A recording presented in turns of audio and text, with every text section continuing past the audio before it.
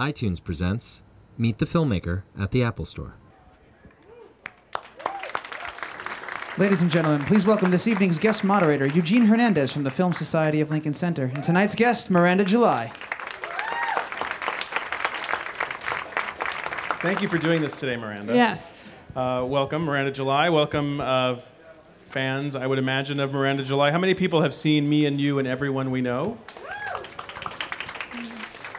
I'm just curious. And how many folks here are familiar with other work that Miranda has done, her writing, her performances, music? Good. Well, we'll talk about that, and we'll also talk about her new movie, and I'm assuming that many people haven't seen it yet, but just to understand, has anybody seen The Future yet? A couple people. So it's sort of one of these it's a delicate balance, this conversation, because we want to sort of tease and discuss some of the ideas in the movie without giving away the entire experience for folks who haven't seen it yet. Yeah. And yet those who are listening in on this podcast will very likely have seen it already. So right. They're in the future. They're in the future. So we're talking into the future to an audience that you will never meet. Right. Okay. Just throw that out there. Which gets me to this idea that something that I read in the press notes. This idea of, you said something about how traveling back in time is almost as challenging, or is just as challenging a concept as sort of living every day of one's life. I was intrigued by that idea. Yeah. I mean, I guess I was thinking about how when I was little, I was so fascinated by time travel, and I was pretty sure that if I just tried hard enough, I could figure it out. But as I got older, just time itself and getting through the minutes and the experience of now, which is, happening now, that started to seem almost sort of science fictional, or at least challenging in its own way. And so, even in this movie, it kind of has a little bit of science fiction to it. I think I kind of nerded out, slightly indulged that child part of myself, but in a way, it's really more concerned with the eerie experience of time that we have every day. Yeah. So I want to talk a bit about that, and again, I don't want to give away. There's so much in this film that is beyond what we're going to talk about now, which is we're going to talk about some of the setup of the film and the characters in the film, and that's really just the foundation upon which this really cool story unfolds, and there is this sci-fi, fantastical sort of other world I shouldn't that happens. give anything away. So maybe there's something sci-fi, or maybe not. Exactly. There may be. That's why you need to go and find out. Okay. But so let's start with what we sort of get from the trailer and from the first few moments of the film, and that is this relationship between this man and this woman, and we come to learn very quickly that they want to bring something else into their relationship, and also their relationship probably seems to be having some. They're at a point where they're having some challenges, and they're trying to overcome some issues, I don't maybe? know. I feel like that's leading too. I know it is. I'm sorry. I don't know if they are. I haven't ever been this careful about it, and now I'm like, why say anything really? Let's just talk about something else. I mean, everyone's just going to see it anyway. I mean, not to assume that, but I mean, they either will or they won't. Is this People really here going are to tip it most over? likely to. Yeah, if you guys don't see it, I'm screwed. I mean, no one's going to see it. Not to take you for granted, but honestly, I have to count on somebody. I mean, she's counting on you in this room right now. But I think partly why I'm stalling is because I feel like you're headed into the description, which they never sound good for any of the things I've ever made. I mean, I remember pitching my first movie, and it just didn't seem like a good idea, and everyone agreed on that pretty much. And that it never really works because, for the most part, they're kind of boring setups. You know what I mean? The point is not really the setup. In fact, I think I'm purposely start in that place. Because I think it's more it's more interesting to kind of drill down from where you actually are than to be like, these people are amazing and something amazing happens to them. It's more internal than that. But you should say what you were going to say. I think what I'll ask you, I'll take a different approach, okay, because I think it's a way to talk about your work, not only in this film but overall. Okay. You place yourself at the center of this film, or at a core area of this film that involves another character and some supporting characters, I guess, if you will. This being a film and having certain narrative, structures and elements, and it's consistent in your work to have you speaking the voice of a character, and whether that's in part you and your own perspective. I think you said something once that your films, maybe taken as a whole, can represent a part of you. Maybe when you drill down and sort of carve out just one element, that's maybe not really a total fair way to look at it. Right. But you're so much a part of your own work, and I think that people identify you within that work, and that's something that I'm curious to hear more about, and the ability to sort of place yourself into a certain role and to really deal with the challenges of opening yourself up, or whether you are, or whether you're not, and whether this character is partially you. Yeah.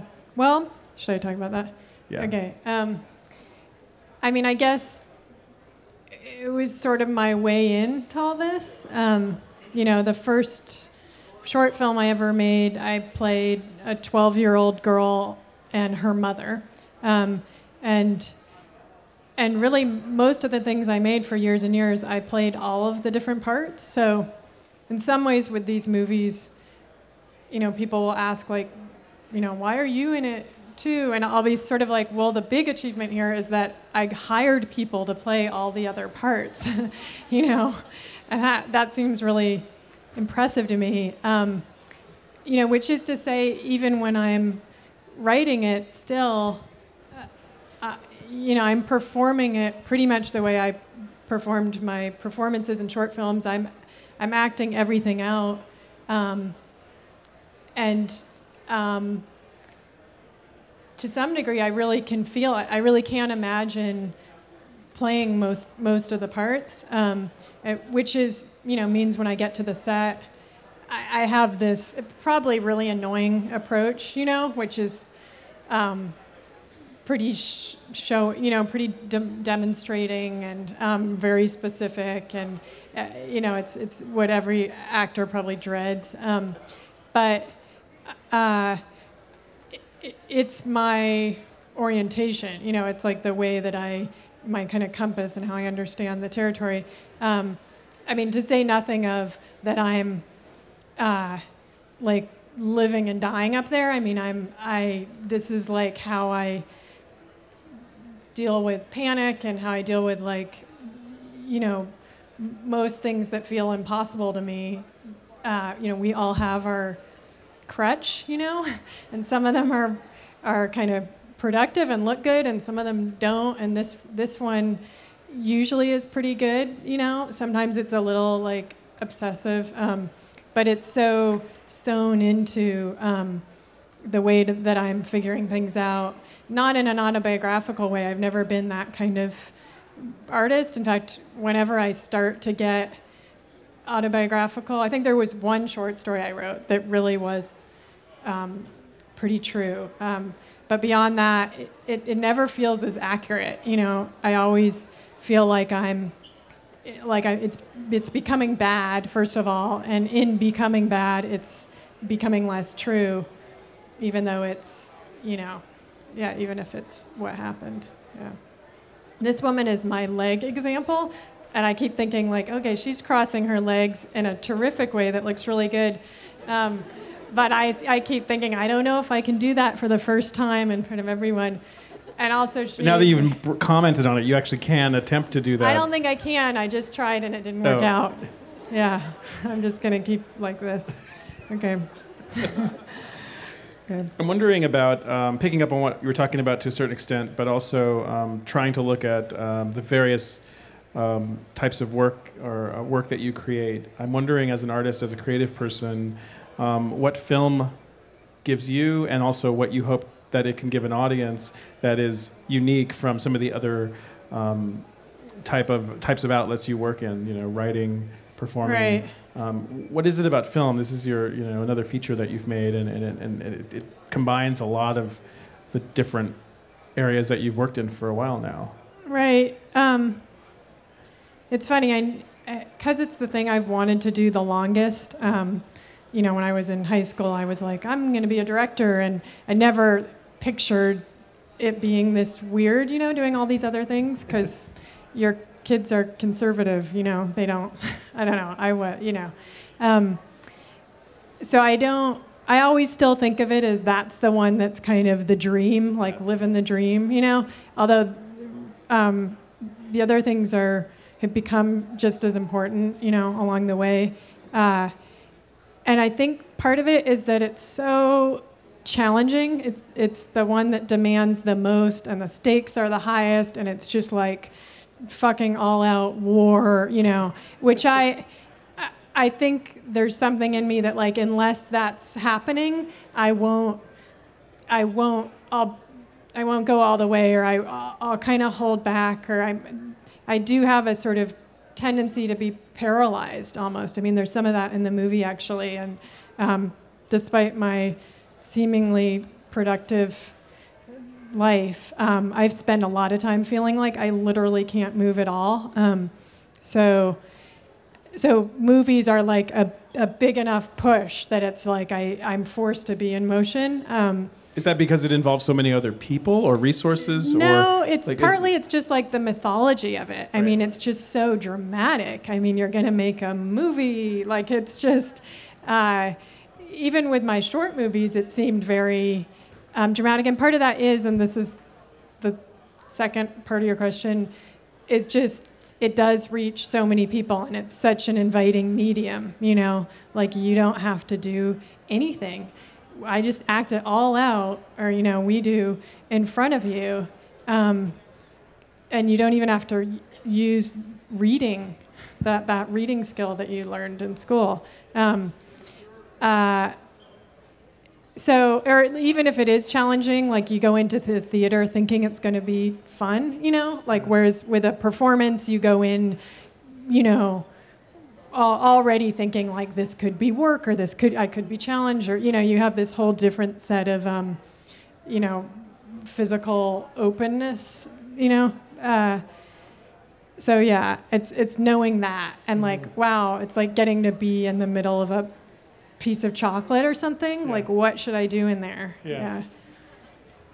I want to pick up on that, and because I know there are undoubtedly a lot of really creative people in the room, and probably people who are listening.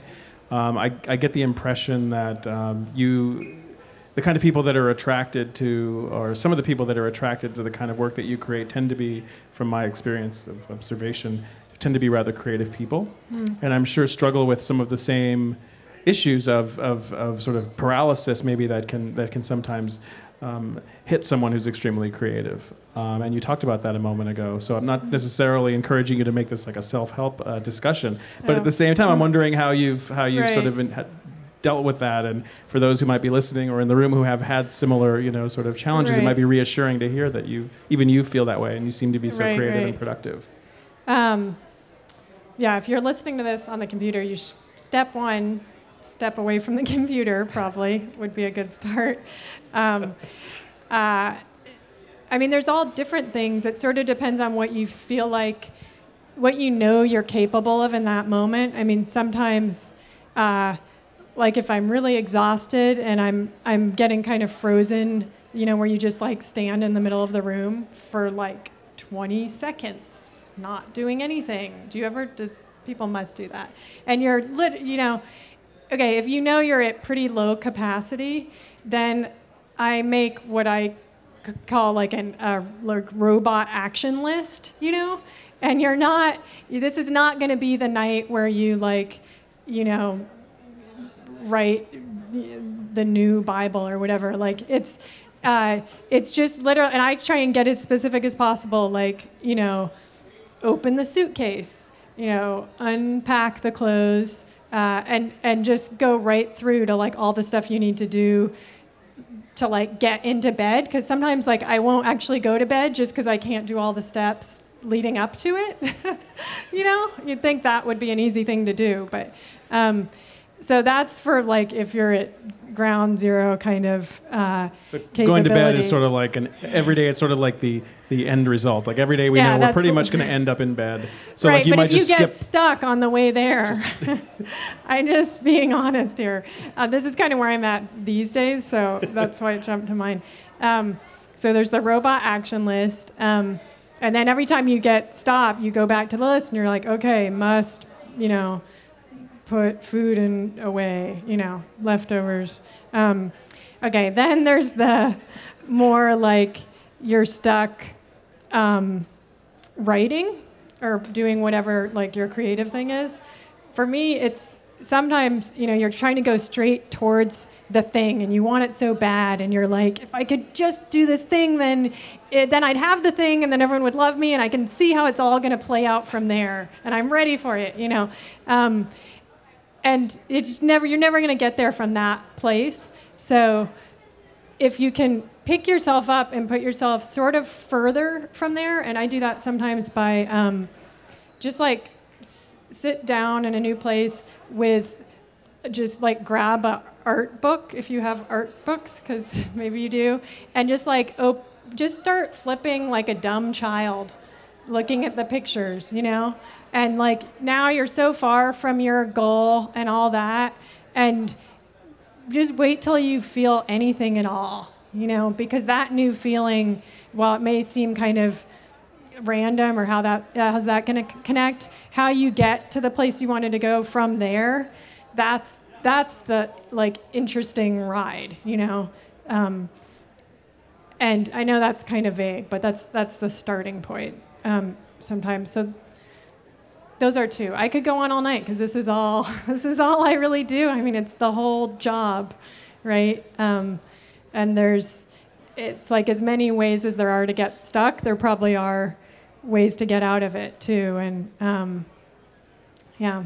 And you're addressing that a lot in this film, I think. Right. In the film, just so you know, in the film, I do everything wrong, my character. So it's a good example of what not to do. But I think if you're like me and you're always trying to do the right thing, like all these things I'm saying, then sometimes it's good to just create a space where you can be like, well, what if I again and again did the wrong thing? Like, how bad would it get?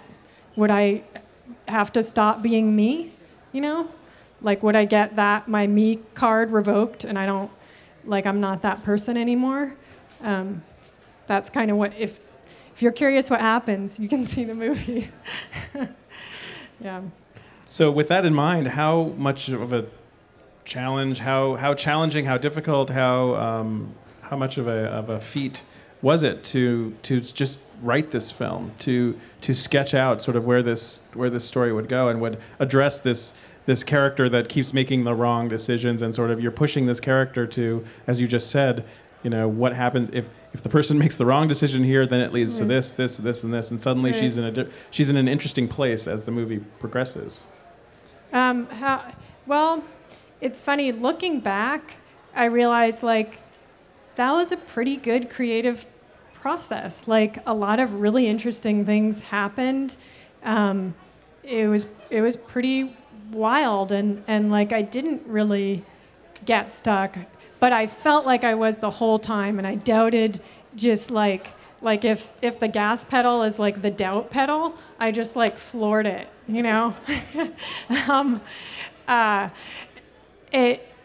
And so the whole time I thought that things were really like going quite badly, and I had a lot of fear, and that's in the movie too. But yeah, the funny thing was there's another character in the movie played by Hamish Linklater who's kind of following, quite open and following sort of coincidences and accidents and doing the kind of thing that you do when you're actually making something. And I was doing that. It just didn't feel good. sometimes that happens. It doesn't always feel good, all of it. One example of that in the making of this movie, and I don't think this gives away too much. There was a point where I was not just stuck, but like I was looking for financing, and it was the recession, and it was sort of laughable. It was just like, people are losing their jobs, and I'm asking for money for this art project, basically. So I took a break, and I every Tuesday, the Penny Saver Classifieds comes in the junk mail, and I don't know if it comes here, but it comes in LA. And I was really reading that sort of obsessively in a procrastinating way, and I started doing this thing where I would randomly call someone selling something and ask them if I could come over and meet with them and interview them and take their picture. And this was in part a way to go to places in LA that I would never be. It's a big place, and it's not like New York where you just kind of brush up against all of it. You just don't at all.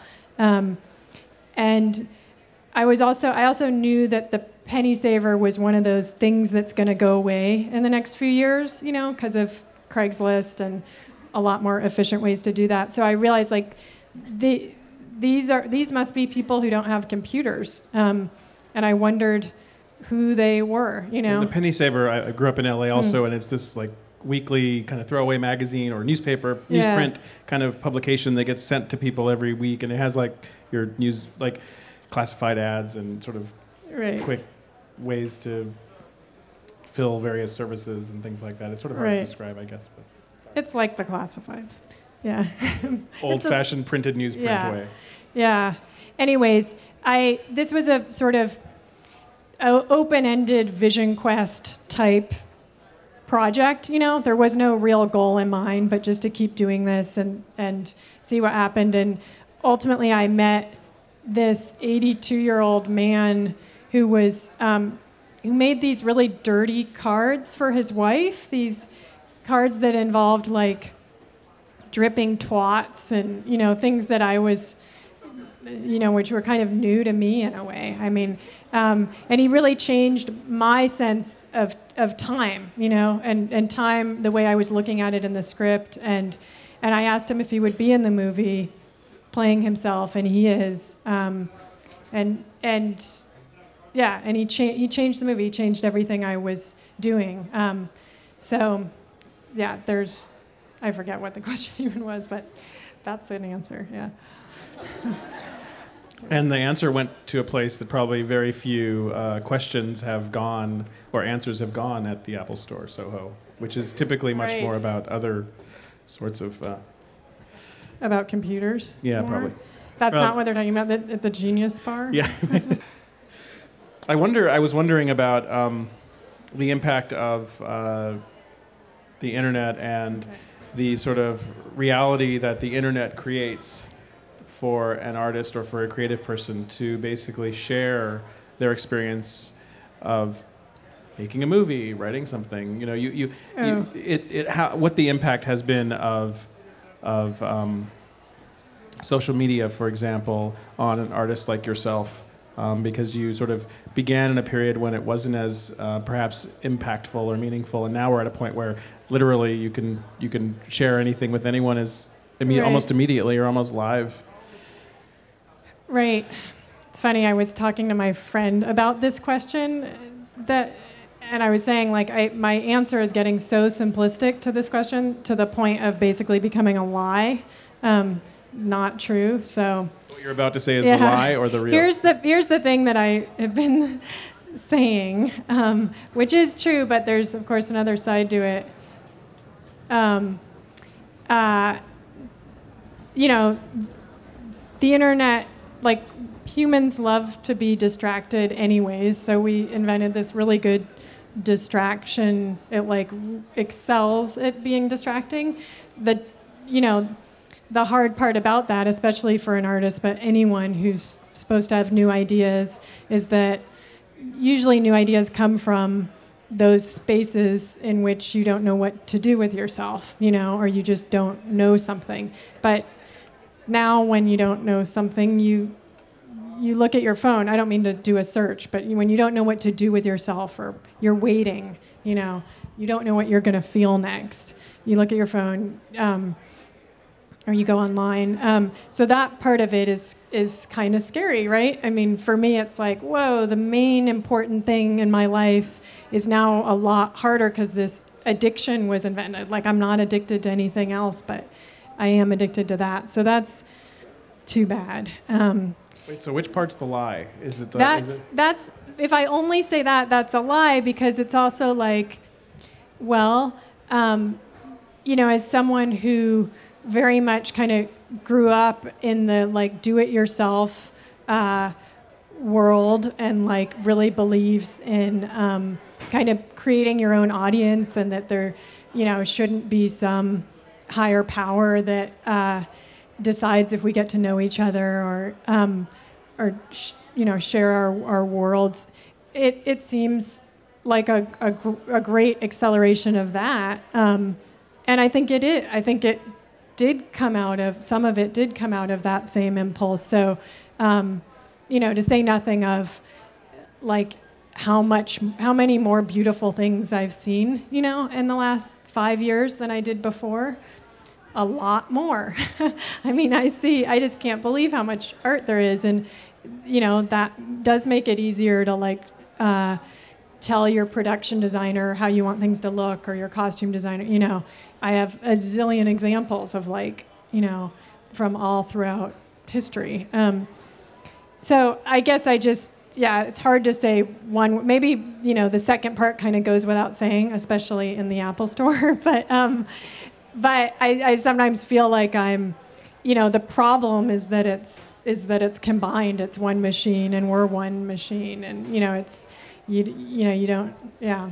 Well, it's interesting to me also, just to pick up on that for a moment before we take some questions, is that it's become so integrated into our daily experience, our daily life, that it almost is hard to make that distinction between it being a security blanket, it being an information source, it being something that helps us be creative or connect with someone else. That it's just so like integrated now that it's not like you just, like 7-8 years ago, you have to go to your computer to do something, and then you kind of get back to like your daily life. Yeah. Now it's right. like all kind of Yeah, it's integrated. not like going to the library. Yeah. Yeah. Well, we'll see what happens, right? Exactly. Okay. Should we open it up? I would like to. Okay. Let's take some questions from the audience. Just raise your hand. We have a microphone. We'll come to you right here in the front row center. What's the difference for you when you're writing your prose and then when you're writing your movies? Well, when you're writing a short story, and a lot of mine have been like I instead of she or something, whatever, first person. It's so intimate. I mean, it's you get to do all the internal. That whole landscape is totally allowed. It's not weird or avant-garde to show the thoughts of people, And for me, that's delicious. That's like, I have to work hard to remember to do the other parts. And yeah, with a movie, you're on the outside, right? I mean, it just stops on the face. And so it's a lot more, you can't just have the idea and flow in quite the same way. It's a lot more like trying to sort of more tricks in a way. I mean, not tricks in a diminutive sense, because it's just as much art, But yeah, and ultimately, I think it's less intimate because of that. Yeah. Okay. That's one difference. I mean, and also there's not the whole long vetting process, that happens. I mean, so many people read my script, or not so many people, but a few people read it many times. And I got notes, and I don't do any of that with fiction. I mean, maybe once, that'll happen, but so it is actually a little bit more personal, yeah. In the back to your right. Hi, this is a two-part question. I hope that's okay. Okay. When you sit down, do you sit down intending to write a film or intending to write a story or performance piece, or does it just begin as a thing that then becomes one of those? And then the second half is, how do you know that what you're writing is a film or a performance piece or a short story? Right. Well, there's a lot of like collecting of ideas just over time, and those ideas I usually know to write like M in the corner, and that it's a movie idea, or P for performance, or S for story, and then I go back through and kind of collect them. And when I'm working on a movie, most of the ideas I have are for that, just because it's so much my job, at that time. I'm just pretty consumed with it. That said, I do have ideas, including this movie, that start out in one medium and end up in another. This started out as a performance that I did here at the kitchen. Was there anyone who saw that? No. Yeah, you did. Wow. Well, this movie's going to be weird for you because it's got a few really important key things that were in this performance, but it's basically really different because it takes place in like narrative real time, the real world, not the black box theater of the kitchen. I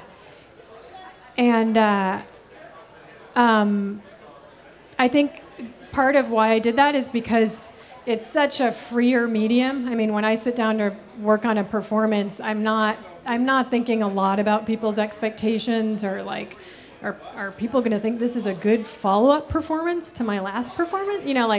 I'm not having those thoughts at all, which is, I think, why I chose to go in that way, even though I maybe in the back of my mind knew like I was open to it evolving into a movie. So I think I sometimes use the mediums that way too, for their kind of intrinsic freedom levels. Yeah.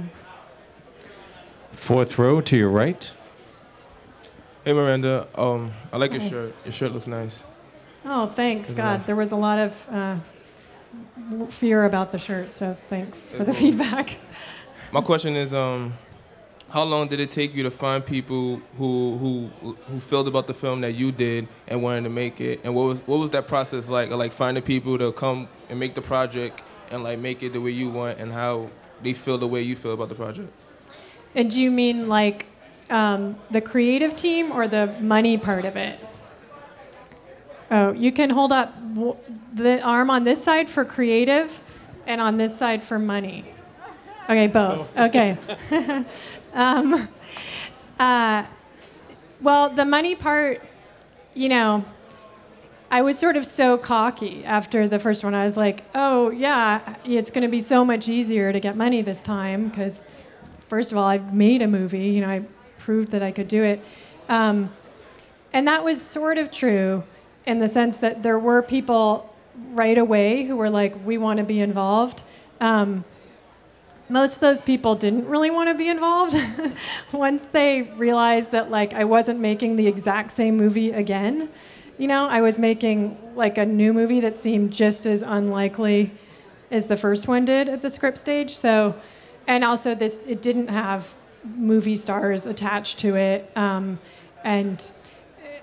I kind of pretended to be open to that, but in the end, the people I wanted to cast were just great actors. So it was hard. In the end, the people who really said the thing that I need to hear, which is like, we love it, just do your thing, here's the money, you get final cut, we're not going to control it, which it's too hard to make a movie without having like creative control to worry about also. So the people who finally did that, none of them were Americans. It was Germans, French, and UK companies in each of those countries. And it was a very small amount of money, not much more than the first movie. And there was a lot of bizarre like hoops we had to jump through to get it. Like I had to hire the crew had to be German. I had to fly them out from Germany. because we had to spend a certain amount of money in Germany. So that is to say, like, we kind of killed ourselves for this amount of money that we got, which allowed us 21 days to shoot the movie. So it's tough. It's. I know that I'm still very grateful. I look around and I realize that was, really lucky that it happened at all. But I would have thought it would have been easier. As far as the creative team, it's just that's not so. It's just talking to people, friends of friends, people that have worked with people I trust, and then some people who worked on the last movie. Yeah, I could say a lot more about all those people, but that's kind of a very detailed crew discussion. Front row, all the way over on your right. Before I start with the question, I just wanted to thank you for talking about your work in the open way that sort of reaffirms the process for those of us sort of in the same waters, and it's as affirming as the work itself. Oh. Now I have a question I've been dying to ask you since January. Okay. How many or to what extent do people come up to you after screenings who are deeply, deeply moved by the subplot about Pawpaw? Because in the bathroom after the screening at Sundance, I was one of about 4 women who were sobbing for 30 to 60 minutes, deeply traumatized. And I thought, is this random? Are there other people? It was very powerful feelings that came up for a lot of people at that screening. So thank you. Gosh, that made my day, totally. I didn't know that. That's great to hear. I mean, it's sad that you were sad, but you hope that just there's feeling involved, feeling that comes out of the movie. It is, yeah, so she's referring to a part of the movie which you may not think is sad at all. You're still allowed to feel any way you want. But that has been something that people feel strongly about, sometimes kind of angry too, but that's great that you are shaking your head no. Cathartic, she says. Okay, this is all so good for the ad part of this. Thank you. Right down here in the front row, in front of you. We'll take another question, and then I want to look at a second clip. Okay. Hi. Speaking of creative people, your husband, your partner is also very talented, actually, the directors. When you writing actually a screenplay, do you sometimes share with your actually screenplay while you actually writing a screenplay, or do you not share it at all until actually it's completed? Right. Right. So yeah, my husband has a movie out now that you can all see now called Beginners. And we were writing our movies at the same time. He was always a few months ahead of me, which was very frustrating.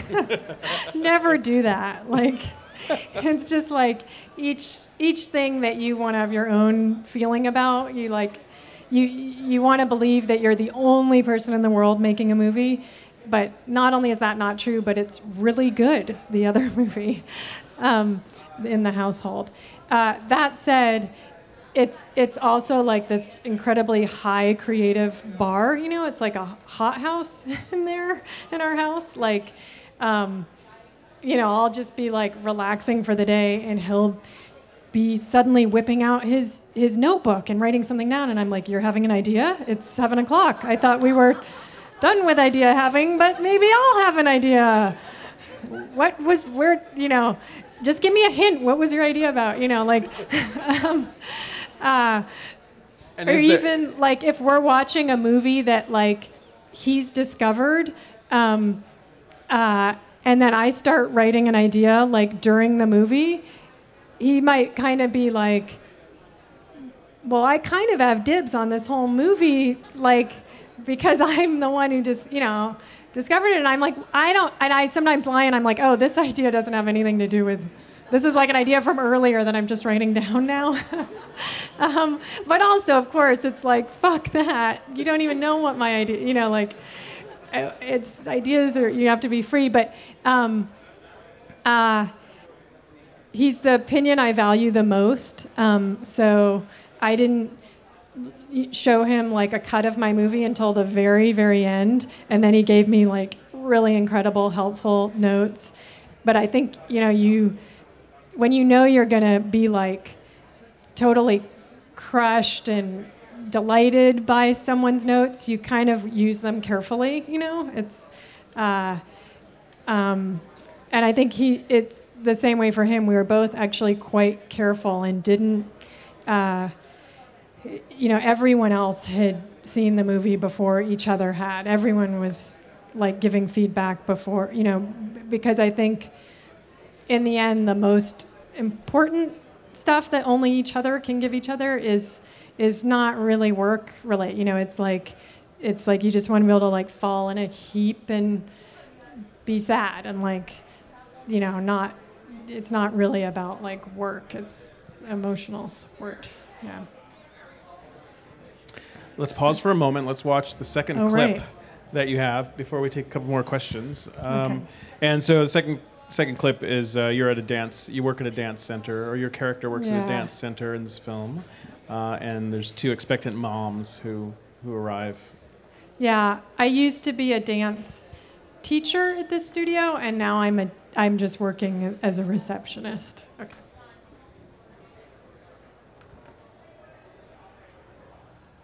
You're pregnant. We both are. But how did it happen so quickly? Well, it's been a while since we've seen you. Yeah, I know. I keep meaning to. It's only been a few weeks, though.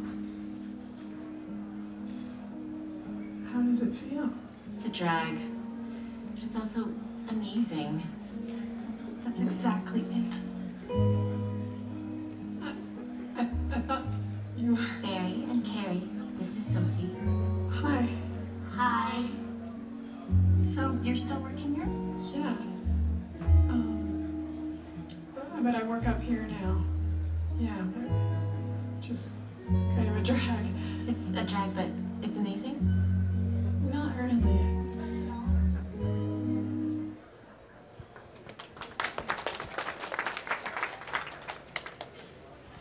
Wait for the lights to come up. Sort of some time travel at work in that scene, I think. Yeah. Yes. Any further questions? Right here in the front. Hi. I've read a fair amount of writing about your writing, and there's one word that I keep hearing, I guess in reference to the emotional content or how intimate your writing is, and that's precious. And I was wondering how you felt about that term being applied to your work. It's sort of funny, that exact adjective, because, of course, precious means precious, like valuable, right? I mean, I know that's not how they mean it. They mean kind of the opposite. Like implied in precious is overly precious. But I don't know. I try not to be. I mean, it's kind of like, it's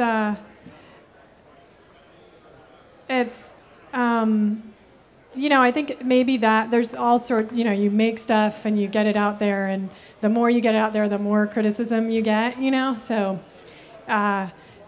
mostly I try not to think about it, and that's mostly possible. Ones like that are a little hard because I am aware that I'm walking a line, between actually precious, like the precious and valuable and sacred, and something that, and I like to go straight towards it sometimes and not be like, this is important. Just kidding, nothing's important. That would mean that it's not precious, if you were like, didn't really mean it. So I get that by really meaning it, it can, that can be repulsive almost, it can be cloying, and, that is something that I, like as a writer, that's one thing I look out for, but it's not, I'm rarely thinking about it the way people who write that word are, because I'm just in this whole dense context of like my whole inner world and all my demons and all that, so it's like precious. I mean, that's like the least of my problems, Yeah. There's also like quirky and cute, all those things. It's like, yeah, I wish things, in a way I wish that it was lighter life. Okay. And we have time for 2 more questions. Okay, I'm gonna pull my. Hi, sorry, I'll just give you. I was just wondering, where is music, like in your life or in your work? Like I was wondering if you ever just sit down and, like you said with the art book, like a dumb kid, just kind of sit and listen, or like maybe if it inspires you in some way. Yeah. With your writing. Yeah, for sure. Music also does that, and music is especially. It's just great at that. It's like, it's so emotion eliciting, And I think there's also something about, I remember I would listen to this one song before writing for a long time. You get kind of addicted to songs, I think, or superstitious about them. And it was Keeping the Wolves from the Door by White Magic. Just this one song, you can all download it. And it's really like, she really goes for it. And it's, the lyrics are something like, something is somehow succeeding in keeping the wolves from the door.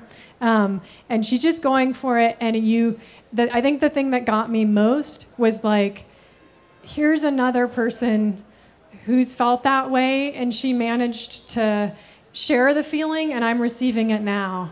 And the simple thing of like, I want to do that. So as much as you're also getting like the feeling from the song, you're also seeing like real evidence of like, this can work, this is worthwhile. But yeah, there's many different songs. And I don't listen to, like a lot of people, I don't listen to music as much as I used to, or the way I used to, like the way that you do when there's nothing else in your life yet, because your life hasn't started. But I wish I did, and sometimes I kind of have to remind myself, like, it's only good if there's more music. It's just only a good thing for everything, I also like to dance, so that's good use of music. Front row to your right. Hi. When did you find and accept your creative voice as a writer? And was there a certain point in your life where you knew that there was nothing else that you could do? Well, yes. And it was kind of writer-maker. I didn't have a totally clear-cut sense of just writer. But the first thing was this play that I wrote when I was 16, which I didn't even want to write. I didn't really have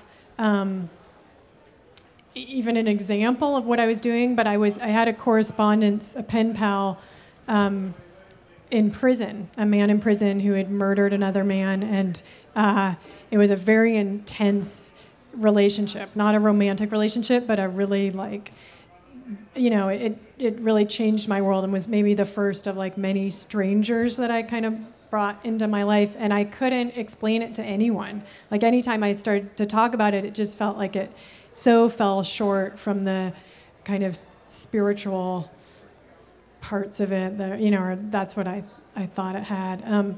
And so I wrote this play literally kind of acting it out, and I wasn't in it. I just wrote it and directed it and put it on in the punk club in my town, because that was the only kind of all ages places I could do it. And I remember then literally the moment when I sat in the audience, and it was almost unendurably embarrassing, for me to be so exposed.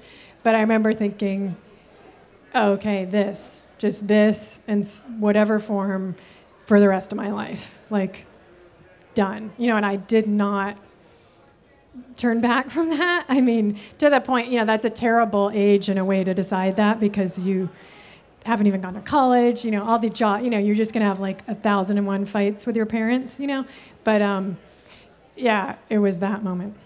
And as a follow-up to that, and as a last question, let me ask you to elaborate on something. I was thinking about something, as you were just answering this question, I was thinking about something you said, answering an earlier question, and that is how you emerged in sort of a DIY moment, And that was something that really, I think you said that sensibility really influenced your work as you were getting started, so to speak, I guess. And I think that we're back kind of because of the way that technology, tools, etc., are so accessible to people. There's the option for folks to really kind of embrace that kind of DIY sort of ethos or sort of ideal. And I wanted to maybe end on you sort of elaborating on what you meant by that, sort of coming out of a DIY moment and how that affected your ability to get started. You hinted at it just now. Yeah, I mean, it was, it was the early 90s, early and mid 90s. So, Riot Girl and fanzines and,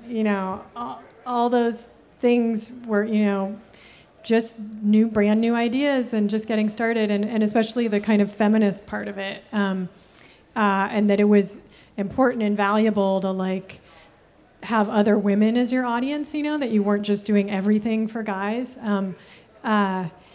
And that's so, for someone who really didn't like authority or to be taught or any kind of institutional structure, I was always really bad at that stuff. It was perfect. It was nonetheless a framework and kind of identity, and more than that, really like a grandiose sense of revolution. Those were the terms that we were thinking in, and kind of perfect if you're in your early 20s.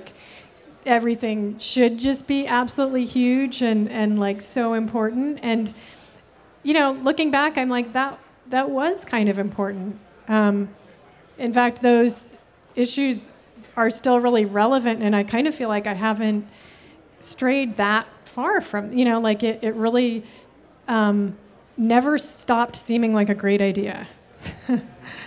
Yeah. Well, I want to thank the Apple Store, and I want to thank Miranda July for spending an hour with us here at the Apple Store talking about her new film, which opens in New York on the 29th. Am I correct? IFC Theater. At the IFC Theater here. And for those listening on the podcast, you can get more information on the film's website and Miranda's own website, mirandajuly.com. Yeah, and the film website is thefuture.com. And if you sign up, I'm giving people their futures, their fortunes every Monday and Thursday, so you can subscribe to that, and I will tell you what to do, because sometimes that's nice. I like to be told what to do sometimes. Thank you. Okay, thank you so much for coming. Thank you.